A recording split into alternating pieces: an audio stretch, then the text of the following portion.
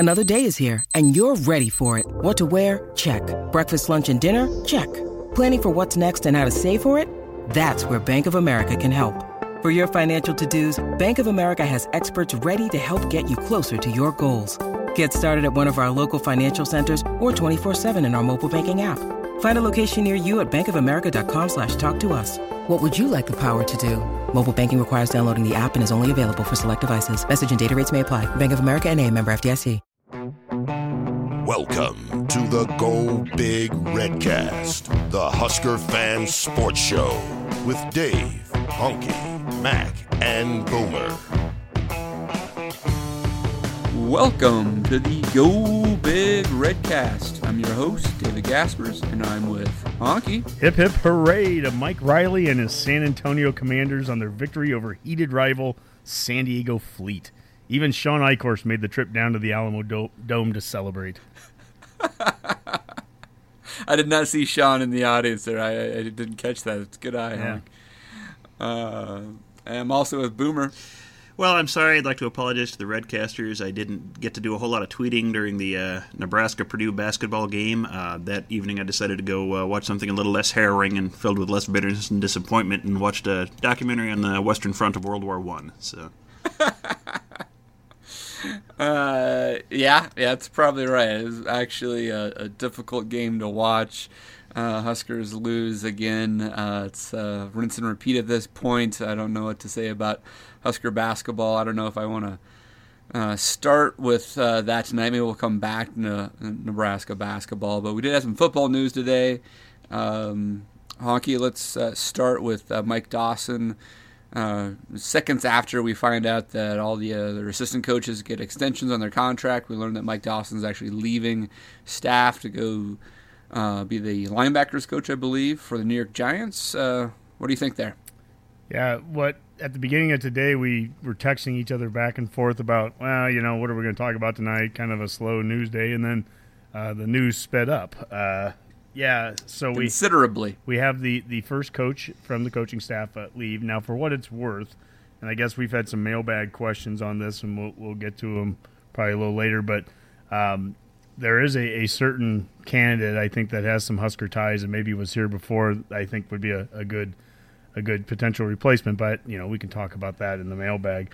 But, that's going to happen, and this is one of those instances, I think, where we have guys that are leaving on good terms. I mean, Frost sat there and said, hey, this is, when you have good guys that are going to be wanted by other teams, they're going to leave or have potential to leave. And Dawson, this is the first time I think he's ever worked west of the Mississippi, so he wants to get back on the East Coast, and good luck to him over there.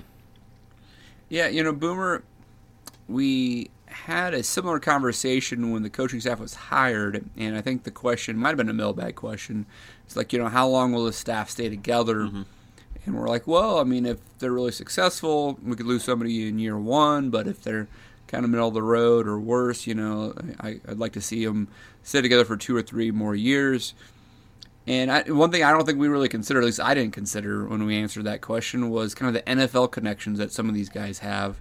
And this is where Mike Dawson comes in, where he did coach for the Eagles, and there's connections there on the coaching staff now on the Giants to when he was there in Philadelphia.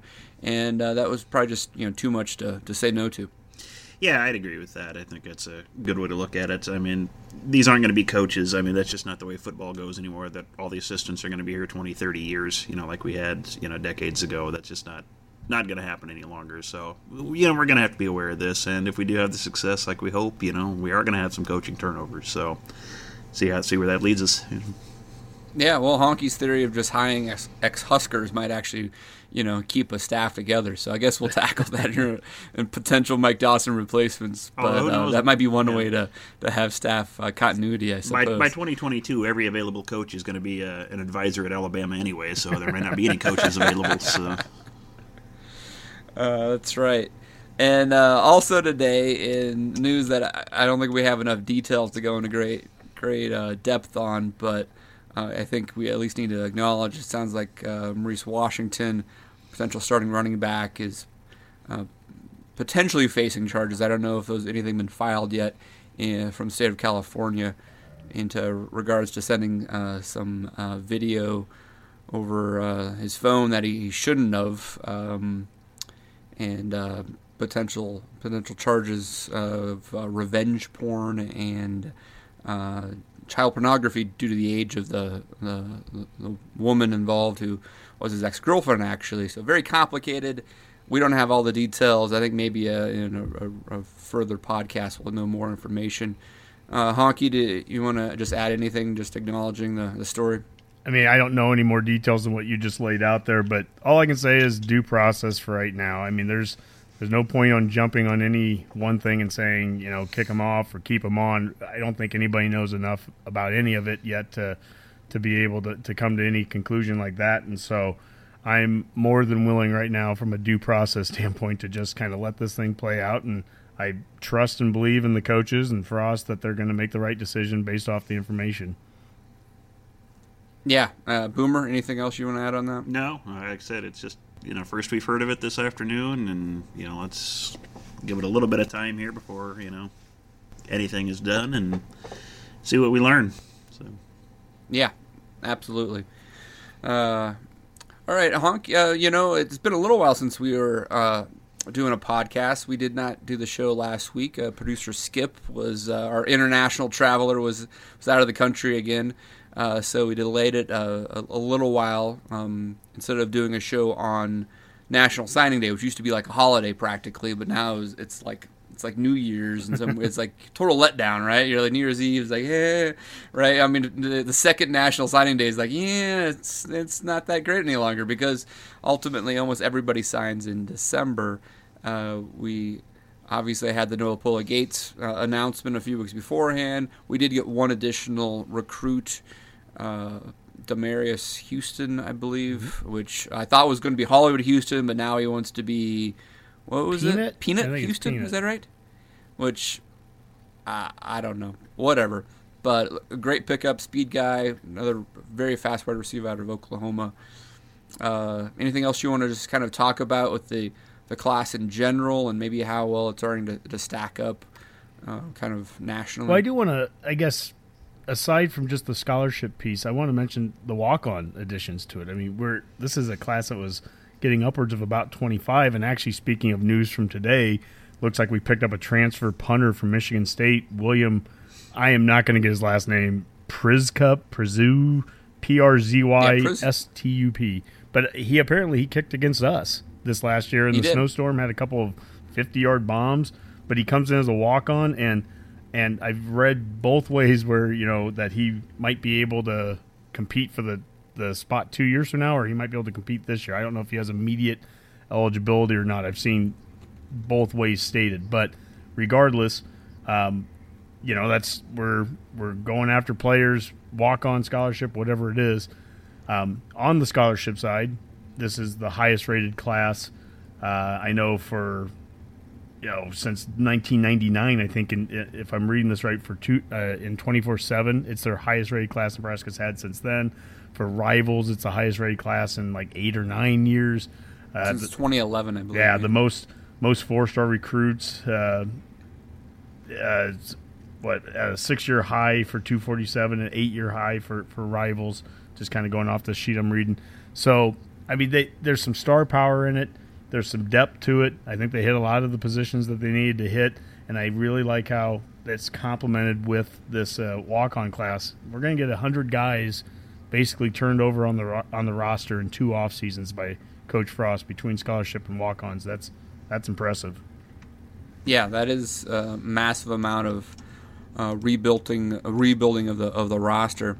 Boone, we've talked about this a little bit before, and what is it going to take from a recruiting standpoint to actually compete at not only a conference but a national level? And Rivals, I think we're landing at 16, and that's with 20. Honky, would you end up with 27 guys, 26, 27 recruits? Yeah, I think it was 27 is what the official one was. And so we did not get to the 30 that we thought we may get to, and so that actually leaves a few more scholarships potentially for graduate transfers later this year, or even have a bigger class next year, which I think could be a really, really important class for Frost to build on. And it seems like he's going in the right direction here. And the question is, how good of a class do you need to have on a regular basis to really start to talk about the talent level you need to play for a national championship. And I don't know if we're there yet, but we're definitely getting closer. And I think Honky's point is if you're combining nationally ranked classes in the teens, and you combine that with the development program that also brings along your walk-ons, and you find a few starters out of that system at the same time that you don't actually have to recruit in the same manner. I think that's you're kind of seeing the Frost recipe for success from a talent perspective.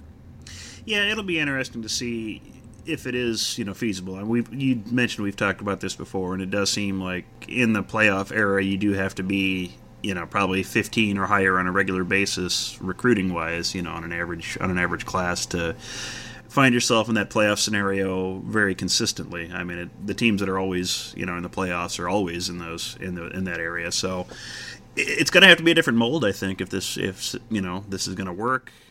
So that's what I'm kind of fascinated to see if this is going to pan out.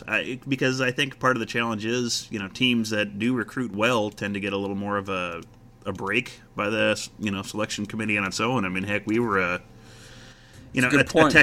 second Texas win against Oklahoma, which they were perfectly capable of doing this year, from Georgia getting in simply because they had a good recruiting class. I mean, they didn't win any huge games this year, but why would they get talked about? It's just they have all this talent, they're a great team. Well, okay. So they about made the playoffs based on recruiting rankings. So, I mean, that's kind of how important those really are. No, that's a good point. You can look at the other side of it and look at Washington maybe, or Michigan State definitely, who probably didn't have those all-star classes, and they still make the playoff at least. Now, they don't actually compete well in the playoff when they actually got there, but the point is they're able to put together a team and a season to make the playoff. But if you're talking about trying to compete on a consistent basis, year in and year out, you're going to need to have that class at a little bit higher rated. Yeah, absolutely. Yeah, because like I said, you can get those years where you're going to win the conference, and if you're undefeated, winning a major Power 5 conference, you're probably going to get in the playoffs, or at least have a great shot at it. But to consistently show up every year, or at least challenge for it every year, which is what I think most Husker fans want. We don't want to be Michigan State. No offense to all of our listeners in the greater East Lansing area, but I'd like to think we set our sights a little higher than just being Sparty. So, Yeah, and Honk, I'll throw it over to you actually with this question, maybe in the sense that Michigan State was able to make the playoff, going undefeated in the Big Ten play, but I think that with a lower class ranking across their last 5 years or whatever. But typically speaking, because of the strength of the Ohio States, Michigan, Penn States of the world, that's not going to happen that often. If we're going to be able to make the playoff, that means we probably need to win the Big Ten, and that means we have to compete versus the Ohio States of the world. Doesn't mean we need to recruit at a top 5 level, but we do need to recruit competitively. Honky, do you feel like where we landed at Rivals this year at 16 is about where we would need to be to build up enough classes to have that talent level in the near future? Yeah, I'm fine with where we finished from a numbers standpoint. Boomer mentioned, he said different mold, and I've always said NU has to be a different mold to begin with. We're just not going to be Ohio State or Alabama or USC or Texas when it comes to recruiting. That's just not going to be the style that we are. The different mold that we are is that we can go out and we can get a class like this, and whether it finishes number 16 or maybe it's 14 one year or maybe it's 20 the next year, I think those are good enough classes to go along with getting a lot of local recruits that, by the way, tend to lower the class. The more local guys we get, that's generally going to drag it down a little bit from a number standpoint, but I wouldn't have it any other way. I would. Can I ask you a quick question on that? Yep. In the Rivals instance, I don't know if this is the other case, the Rivals only counts the top 20 towards their recruiting ranking, right? Mm-hmm. So you could potentially grab 5 guys from Nebraska that are low 3-star guys or whatever that don't finish in your top, if you have 25 members in your class, for example. Correct. And those 5 guys would never actually count against the Rivals ranking, right? Correct. I mean, if your numbers worked out that way. Because my point there is we're 16th this year. We got 5 in-state recruits. Now, I think a couple of those guys probably count towards that Rivals ranking because they're not in the bottom 7 of the class. But I think you can go ahead and get your in-state guys and still be collecting talent elsewhere and not even worry about Correct. And not every year we're going to be getting upwards of 25 and 27 either. In fact, next year's class could be actually a little bit smaller, even with us holding some of these spots open here. I think the transfer portal is going to become a new term for people to get very familiar with in April and May as spring ball gets done and the off season, that the semester gets done. You're going to see the next round of people leaving and trying to get picked up at by other schools, kind of like Burrow did last year with Ohio State at that time. That's right. So I mean, you're going to see more of that in the transfer portal era. But as far as for Nebraska, I mean, if I looked at the class that we just had right now, and I think it was Rivals ranked at 16th.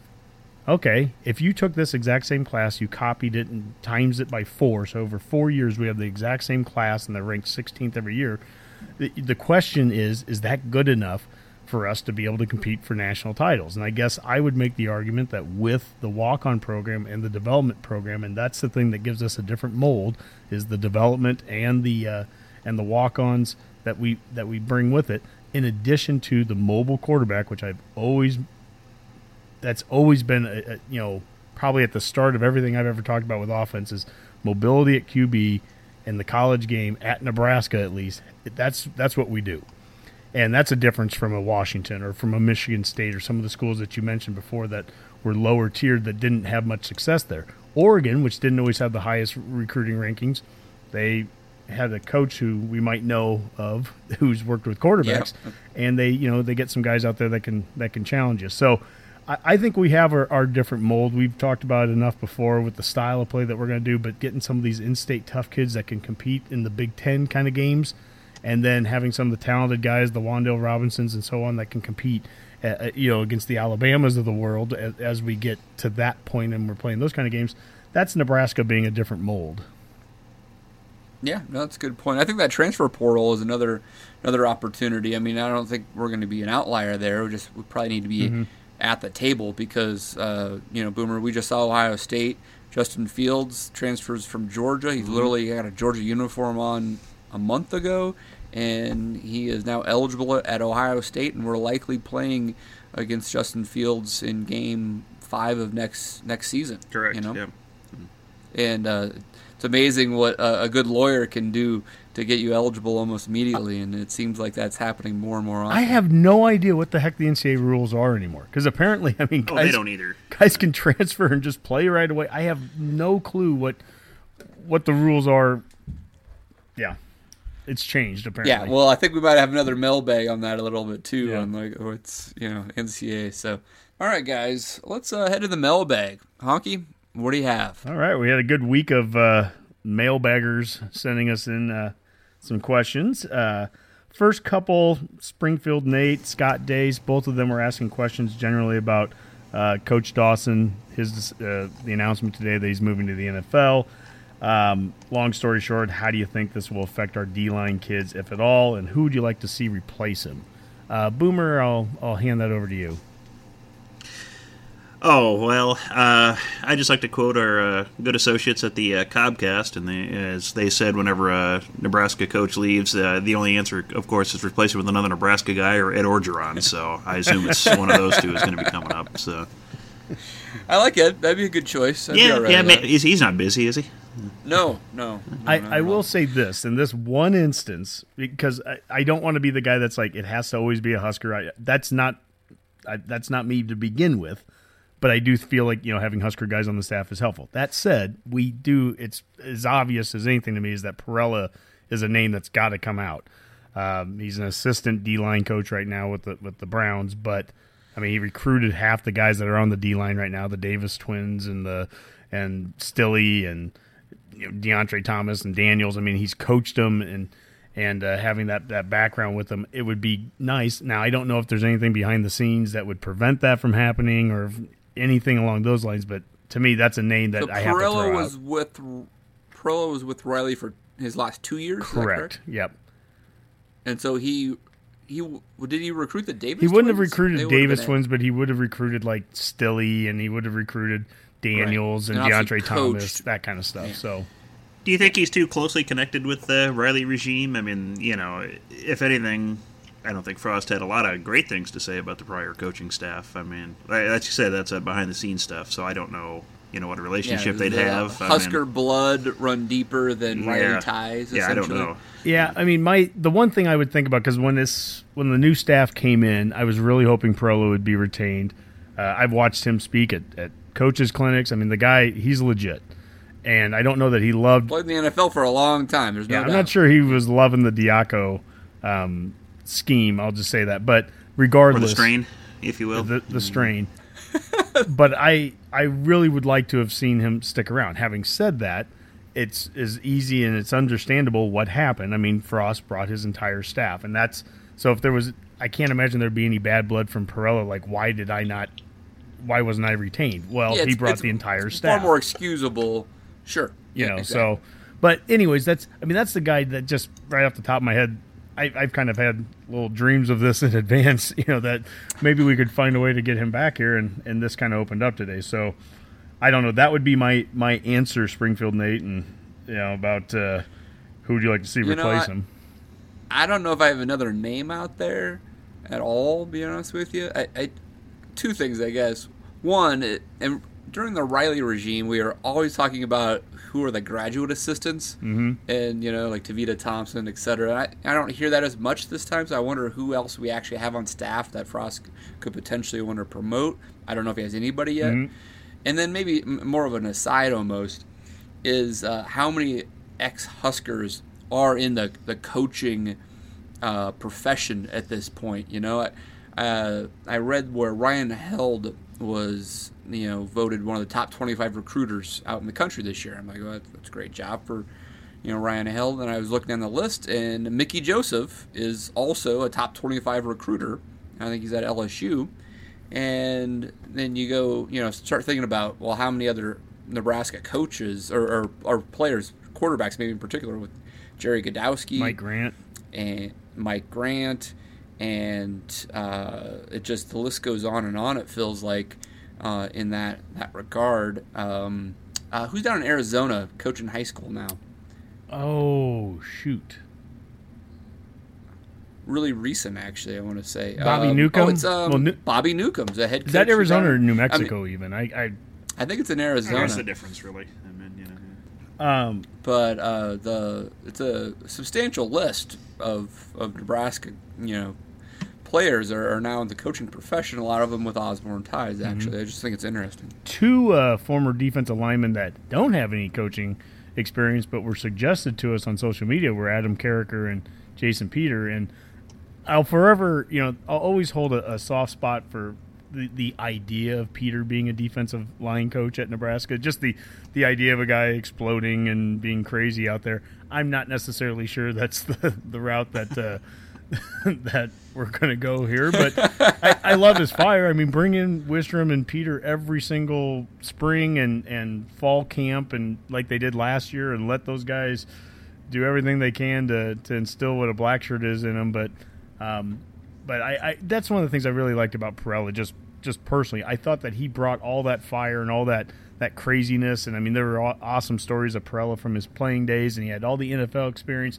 and then you couple that with some really good lineage of his coaching, what he was able to do as a head coach at junior college levels, and starting up, I think it was a high school program that was successful. I mean, he kind of worked his way through the ranks, and so to me it's a natural thing. But again, I was never involved in any of the the past, so I don't know if there's any issues behind getting you him. weren't you were not an insider hockey? I was not notified. I was not consulted with.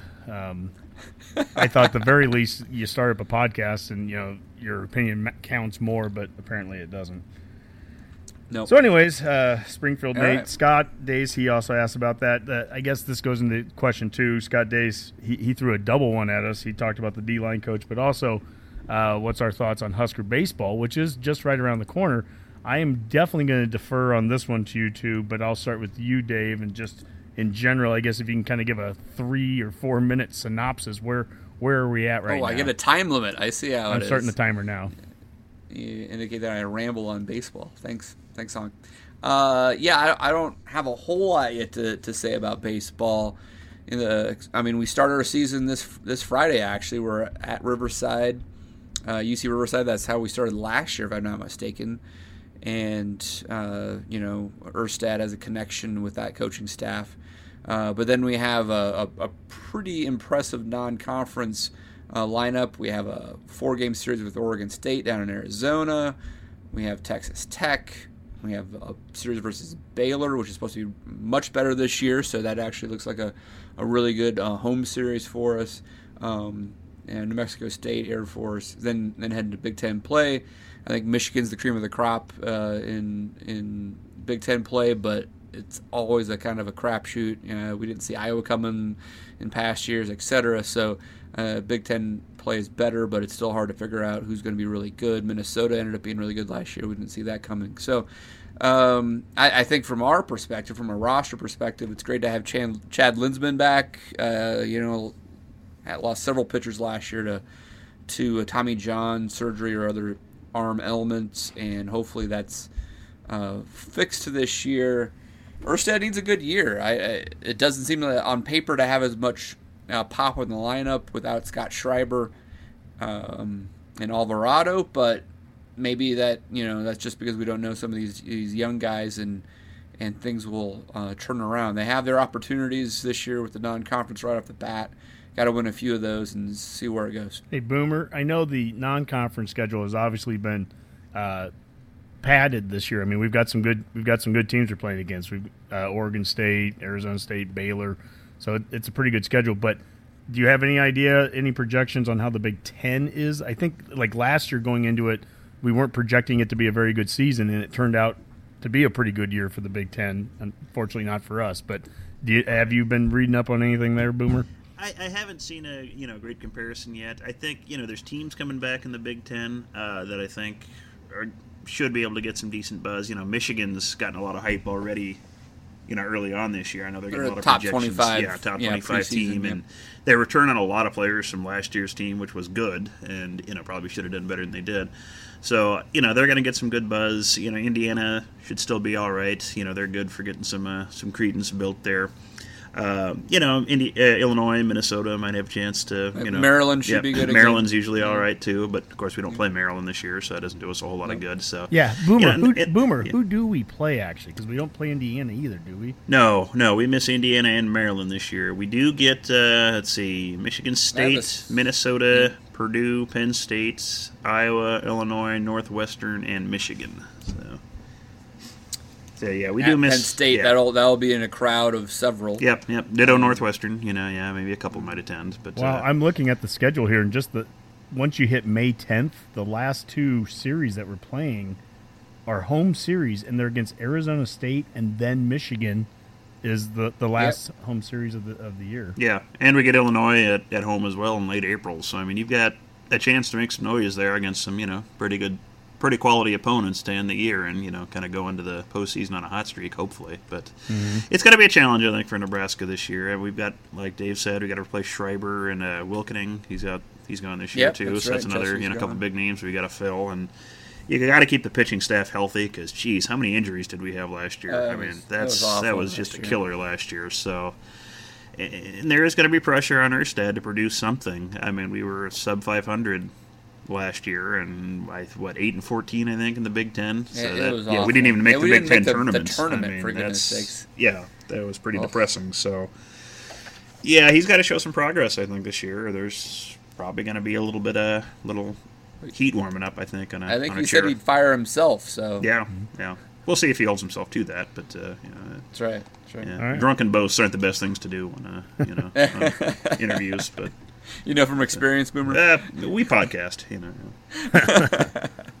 Well, that might have been 5 minutes, but that was 5 good minutes, you guys. Good job. That's right. I think we'll know a lot more here in actually just the first couple of weeks. Once we actually get to see Oregon State, and we've played Oregon State so many times, and we just never look like anywhere near able to compete. If we could actually go and really hang a game or two with the Beavers, I think that'd be a great start to the season. Yes, that would be nice.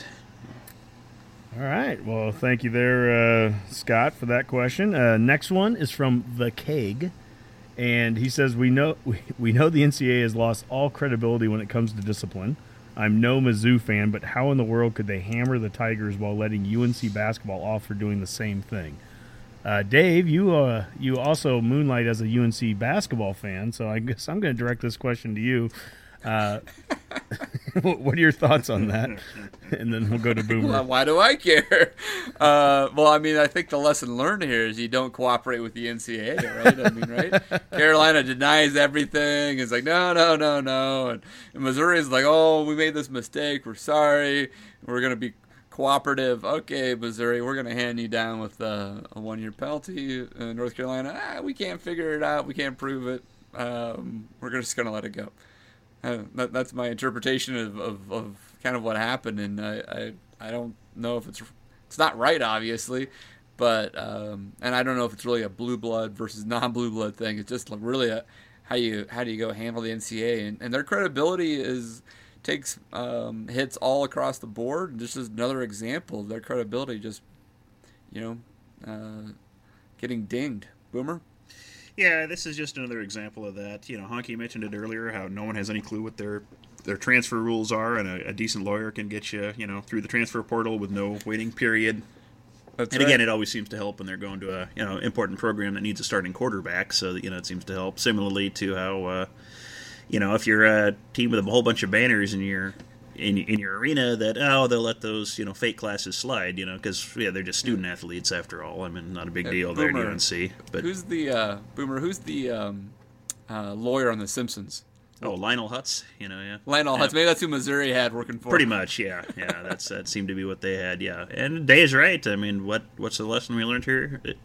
What are they incentivizing? Is not cooperating with them, because look what happens when you're Missouri, and this is what happens. I mean, you end up getting dinged for it. Now, they may not have made the postseason anyway, but still, it's just a terrible look for the NCAA, and it's just, again, it just kind of undercuts their credibility more and more. I mean, every time people see this, they just get more jaded about what they do and how they implement these rules, and the favoritism it appears, whether they're really exercising favoritism or not. One of the things I saw with North Carolina is how they argued against it, and they said that, well, with Missouri, this what was it, a TA or whatever was writing papers for everybody, and North Carolina's argument was, yeah, we know it was an office assistant that was running these classes, but at least the students did their own work that she graded. So they stood behind the classes, and that's how they kind of coasted on this. And there was no work at all. Yeah, exactly. It's disheartening and dispiriting, but that just seems to be the nature of a lot of college athletics these days. But it is enjoyable because it's Missouri. So I can always enjoy Missouri's pick. Yeah. Don't get me wrong. Yeah, that's fine. Yeah. But, if it was Iowa, I mean, Kelly Bryant. exactly. Kelly Bryant transferred in from Clemson, right? I mean, Kelly Bryant goes to Missouri. I think Missouri was really optimistic that they were going to have a really competitive team this year. They probably will, but they're not going to have any postseason eligibility. They'll probably beat Alabama this year. Just watch. Yeah. And then Bama will get to slide into the SEC title game regardless. Well, thanks, the Keg. And the final question here is from a mailbag repeat questioner, Count Istvan. He follows us on social media. He said he talks about what are some of the candidates that are out there if Miles goes. So here's the basketball question. Dave, you're the basketball guy. I'm going to start with you on it, but I guess he's already jumping to the conclusion that there's going to be some kind of movement at the end of the year, and who would be the person replacing him. Yeah, it's unfortunate, and it is difficult right now in the sense that with such optimism going into the season, and really the first 2 months of the season, you're like, this is great. This is a whole different world for Nebraska basketball. We were 11-2 at one point, weren't we? Say that again, Boomer? 11-2 at one point. 11-2. We were 13-4, also, I believe. And now we're 13-11. Is that right? Yeah. Eight game losing streak. It's hard to imagine them winning another game. I know there's betting lines out there of whether we win another game this year, and it just doesn't seem like the same team practically. I mean, I was just looking at Lenardi a couple days ago. Had in his final four he had Clemson and Seton Hall, I believe, and his first four out included Creighton. Yep. 3 teams we beat, 2 of them handily, and so you can't tell me that the team isn't more talented than what it is, what it's displaying right now. But we lost by 20 by Purdue, and we're uncompetitive in the second half. And maybe we beat Penn State or something. So, yeah, we've said all along that Tim Miles needed to get to the tournament and potentially win the tournament to prove that he's got this going in the right direction. In year 7, it's not going to happen unless there's a miracle waiting for him at the end of the rainbow. So it's legitimate to have this conversation, I think. Mm-hmm. Do I have the magic answer on what coach I'd want to see here? Probably not. But I would say that considering the facilities that we have, the fan support, the salaries that we pay, the very low expectations, we'll build you a statue if you win one game in the tournament. So you could put that in the contract on the new coach. You get a statue if you win one game in the tournament. I don't buy the fact that are not an attractive place for a legitimate coaching hire. And when I say that, I understand we've gone the Tim Miles and Barry Collier and Doc Sadler route where we take a mid-major and promote someone up. And I'm not saying that may not be the right hire. I've heard Craig Smith get thrown out there as a name. That's a Tim Miles assistant coach who's doing quite well. Where's he at, Honky? He's at Utah State or something like that. I believe. Yeah. But maybe he's the next great coach. I don't know. But do we have to go that route again and take several years to build up a recruiting staff, et cetera, et cetera? I feel like we could at least, it's worth asking to go out and see if there's a legit Power 5 coach that has a track record of winning to come here to Nebraska. And we've seen this across the board. I was just watching Kansas. They beat TCU tonight. TCU has Jamie Dixon, who has a TCU connection there, but they pulled them away from Pitt, right? SEC went on a shopping spree a couple of years ago, right? And there's Ben Howland at Mississippi State, and there's Tom Crean at Georgia, and Tennessee and Auburn. All got legitimate head coaches that have experience and are winners. That could happen. And I also finally I'll throw it over to Boomer here, but I just be remiss to not mention that. Even though I think it's a long shot, maybe the longest of shots, you have to at least ask Tyronn Lue if he would be interested in coming back. It's probably a 1% shot. He's an NBA guy, but you got to ask, right? So, Boomer? Yeah, I kind of take your approach on that, Dave. First off, I don't want to throw dirt on Tim Miles, but I think everyone knows what's coming here. Barring a miracle, there's just no way we can keep him around. It's unfortunate to say that, and it's regrettable. I think everyone had such high hopes, and we wanted to see him succeed. I don't think anyone was hoping he wouldn't, but it just doesn't look like that's happening. And I just think just for next year, you've got to make a move because if he's back next year and all our seniors are gone, and what kind of excitement is there for the season next year? I don't think anyone would anticipate a huge rebound year and back to a 20-win team next year by any stretch of the imagination. So, if only from a business perspective, you almost just have to consider making some kind of move. And I agree with you, Dave. We really need to aim higher. It's something I mentioned. I don't remember if we said it on air or if it was just off, air a couple of weeks ago. Is I think too many people around Nebraska basketball just kind of approach it the way Iowa football, approaches it. We can't ever be good. We're always going to be middling at best, and we'll just have that one coach who'll stay here forever. If he just occasionally, wins a few NAT games or whatever, that's fine. Or that we can't ever succeed because of our past or whatever. And that's just kind of ridiculous. Basketball is a sport where it doesn't take a lot to really turn a team around. You just need a few, good players, a little bench depth. You're not recruiting, 150 players for 4 years, trying to build a huge roster that you need year in and year out. You can do that pretty quick in basketball. It's not, recruiting is tough, don't get me wrong, but it can be done. There's only so much talent that can go to these teams because the rosters can only be so big. So, I agree. And you look around us. I watch Iowa State play, a couple times this last week, and they're great. Ames doesn't have any advantages. Lincoln doesn't. They have Michael Kansas Jacobson. State. Well, there is that, yeah. So there was one advantage, but you've got that. You've got Kansas State doesn't, certainly the little brother in their own state and in a town that's nowhere near as exciting. Is doing... Yeah, and they do fine. You've got Wichita State, There's another name I would throw out. Yeah, I mean, Greg Marshall has turned down some previous offers, but if he likes the Midwestern feel and he likes the town the size of Wichita, hey, come on up to Lincoln. Maybe more money, man. Maybe Moose's time at Washington State, he has some connections to a guy up in Spokane. Gonzaga, but that's probably that would be shooting. You get Mark Few. I'd be shooting high. That's shooting for the moon, right? I don't know. What the chances are. You take a shot at Musselman from Nevada. I don't know if he's looking at UCLA or something like that, but we can outpay Nevada. Well, Boomer, my God, he's Boomer. Maybe to take it away from just the names. Let's change the conversation a little bit. And I can't remember where I saw this, but it was something that was floating around last week. But it was basically saying Nebraska ball is not even a top 50 job. So that's the challenge that Moose would have going into this this job search, this hypothetical job search that would have to happen.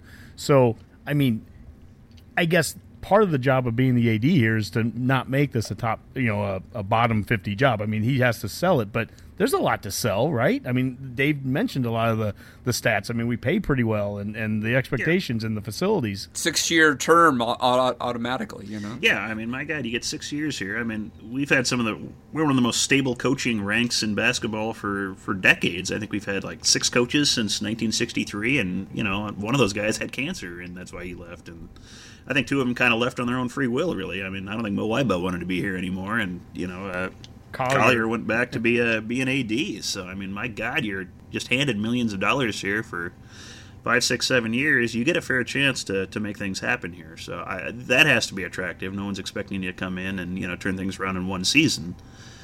We've got facilities. You've got fan support for often a product that's not great. I mean, I think there's a lot of schools that would love to have our fan support that we get on a regular basis. I mean, men's basketball turns a profit here, and a substantial one, really. I mean, considering how what they spend, they get a good return on that. So you've got all those advantages there. Again, recruiting is tough, but it's going to be tough at any of these smaller schools, that populate, Boomer, the Midwest. I think to that recruiting point, though, if you get the right coach, that's a game changer, right? Yeah. I mean, it just matters of like who you get there, and you can recruit anywhere. And if you have 15,000 folks in the seats and a good atmosphere and great facilities, the right coach can bring in absolutely. Bring in players. Players will follow a named coach. They're looking for that. Mm-hmm. Somebody that can get them success, get them to the next level. The ones that want to make that jaunt to the NBA, they want that. You've got a quality conference you're a part of that gets a lot of press. It's easy for this conference to make the NCAA tournament and make a move. And the Big Ten is good. I mean, gosh, you're talking 10, 11 teams making the tournament this year. So you've got that going for you, and it's us not being one of them, which is also depressing. But it's that, and we're on TV constantly. Sometimes regrettably, but it's it's there. There's pieces here that you can sell, and this isn't the the dumpster fire of college basketball jobs that people make it out to be, or it doesn't have to be. So it's gotten a lot better. Oh, absolutely. And it's interesting because the thing I was reading that didn't have us as a top 50 job. One of the knocks was the pro side of things, the NBA, that we can't get players there. But Dave, earlier you mentioned Tyronn Lue. And again, I don't want to be the Husker fan that says every coach we hire has to be a former Husker. But in this particular case, here's a guy that, if it was possible, I've seen so many people online poo-poo the idea, like, oh gosh, not Lue. We're not going after him for a variety of reasons. And I'm like, this is a guy that would come in and immediately have credibility with players, like a Roby as an example that maybe is going to leave or come back after this year. Boy, you think this could be a guy that could come in with his playing, championship rings from playing and coaching at the next level, that could have the attention of the immediate team next year, build that immediate kind of excitement. And then as far as like I've heard, what's his recruiting? Get an assistant who can recruit. Get a couple assistants who can recruit. Well, and just his NBA pedigree. I mean, he's won a world championship with LeBron and his coach Dwayne Wade, et cetera, right? I mean, to think that if it's a matter of will with him, right? If he actually would want to do it, he could recruit the KC and St. Louis areas locked down, man. I mean, there's no way he wouldn't do well in those two cities, being from that area. Just a matter of him wanting to do it. Again, all hypothetical, but yeah. But yeah, it's this season it's been really disappointing. I feel for I do want to say this. I feel for the fans, and I feel for the players. I mean, a lot of those guys, they came back and they had high hopes, and I don't know, somewhere along the line it just didn't. Something just didn't. I think they almost thought they were in it, from early in the year, and like I don't know if they went on cruise control after they beat Indiana. And everybody was like, "Oh, they're a lot." That was the win. They're in. I mean, we were talking 3 or 4 seeds. Haven't won since. A month ago, right now, it was still like that. We were still having that conversation. I just got away from them, and unfortunately, I mean, I like Tim Miles a lot as a man. I think the guy was really good for the program in terms of he brought some humor and he did a lot of good things to give a face to the program, but. These results, they just flat out don't warrant a continuation. I don't know. I mean, if he goes and loses, he's lost 8 straight, is that correct? Yes. And how many games do we have left? 8, I think, maybe? Yeah. 7 or 8. And we're just not competitive right now, Dave. I mean, with the year that we had Pettaway and he was coming back and everything, and we thought didn't we lose like the last 10 or 11 games that we year did. too? And we lost started that season ranked, I think. Yeah. And we lost right away. We started that year ranked, but right away lost to Rhode Island, and the season never really lost to Creighton. The season never really took off to begin with. This season, actually, all the way through New Year's, completely lived up to the expectations that we had. That's the craziness of what's gone on in the last 8 games. In addition to the Copeland injury, I mean, I'm not trying to downplay that. That was a tough injury, but my goodness, we've talked about so many years where it's like if we could just have that 1 or 2 guys that could be a NBA, all-star, or NCAA all-star kind of player. If we could just have that, that's the thing we were missing. Well, even with Copeland gone, we still kind of have 2 to 3 of those guys left. I mean, Palmer and Roby and Watson. I mean, you still would think you'd have enough. Firepower there, but these guys right now, we're struggling to get out of the 40s, and this just isn't good basketball being played now. And this is a team that scored in the hundreds at the beginning of the year, right? Mm-hmm. And their shooting woes have really revealed themselves. And I mean, you watch. I mean, Glenn Watson went like 2.5 games without scoring, and James Palmer goes 2 for 11, and you're just like, I don't recognize this team even, and it's just really hard to put a finger on. Whether it's the Miles offense that is just like totally bogged down and doesn't produce anything resembling an open shot at this point, and the flow is just awful. Honky, we talked about this a little bit. I agree with you about Tim Miles. I like the guy personally. Seems like a really good guy. I'm rooting for him this whole time. One thing that is always been concerning, and we've kind of swept it under the rug for last several years here, is because the transfer situation is so prominent across all of college basketball. But in Nebraska's sense, there's been several players like Michael Jacobson who left and went to Iowa State. Ed Morrow went to Marquette. We lost Dry Horn to like Tulsa. Jordy has left. White. I don't know where he's going to. Andrew White, to Syracuse, and had a big year at Syracuse. All of those guys were essentially slated for significantly more playing time in their next year as a Husker. I mean, they had successful freshman or sophomore campaigns or whatever, and it was clear that they were going to have more playing time the next year, or at least the same role, and they chose to transfer and either sit out or whatnot to go somewhere else. And you're like, why would you do that? Yeah. Because right now this team, which has got almost all of its minutes tied up in its starting 5, or it did when Copeland was there, because that's where the best 5 and everybody else was a dramatic fall off. Boy, we could have used 2 or 3 of those guys to still be on this team. You know? You could. And I don't know why they would choose to leave it. Yeah, you could add Pitchford to that list, of players too. I mean, that just. I don't know what the answer to that is. I don't have any inside information or anything why they would leave. In fact, I remember when Andrew White left, Jacobson, who was coming off of his freshman year at the time, Jacobson was very vocal in the media, kind of saying some things about White, like, well, if you're going to leave the team like that, we didn't want you anyways. Essentially something along those lines, not showing loyalty. So then for him, 12 months later, and physically he was looking like he was getting developed, and he was going into his junior year, and he's going to be a good solid player for us. For him to leave, that was kind of shocking too. I don't have an answer there, and unfortunately, everything that we look about with this team, where hey, we have these 4 stars, but boy, we just don't have the depth behind it. That's the thing that hurt us this year. Other years we've had what I would call depth, but we didn't have the star power. Well, now we don't have the depth. Well, that depth could have been Morrow, or it could have been Jacobson, or it could have been Jordy, or it could have been Xavier Johnson, who left last year and now he's at Pitt and he's doing pretty darn well. And there's names that were guys that were here on campus, or at least had signed their name to be here on campus, and they're not. And at the end of the day, those are the things that if this is the end of the Miles era, those are the things that are going to end up causing it. Yeah. Another name I've heard out there is Hoiberg, right? Mm-hmm. Fred had great success at Iowa State, went to Chicago. The Bulls did not have good luck in the NBA at all. Don't know if he also wants to recruit either, but he did a heck of a job at Iowa State in a short amount of time. So, again, I would at least argue that we should shoot for the stars initially and go from there. Yep.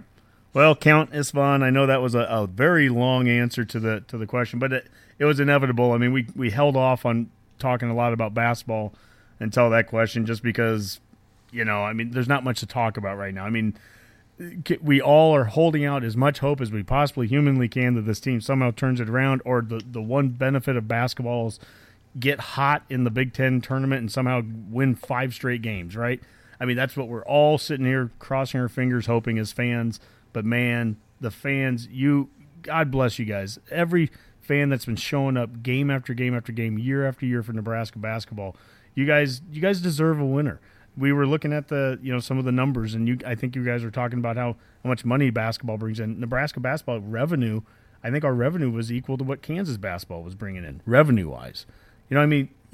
People are supporting the heck out of this program, and we desperately want to see that team, have success, and this was the year that was supposed to be the success. We were pointing to this year for quite a while, and then to have that success for half the season, and then to have it just completely collapse.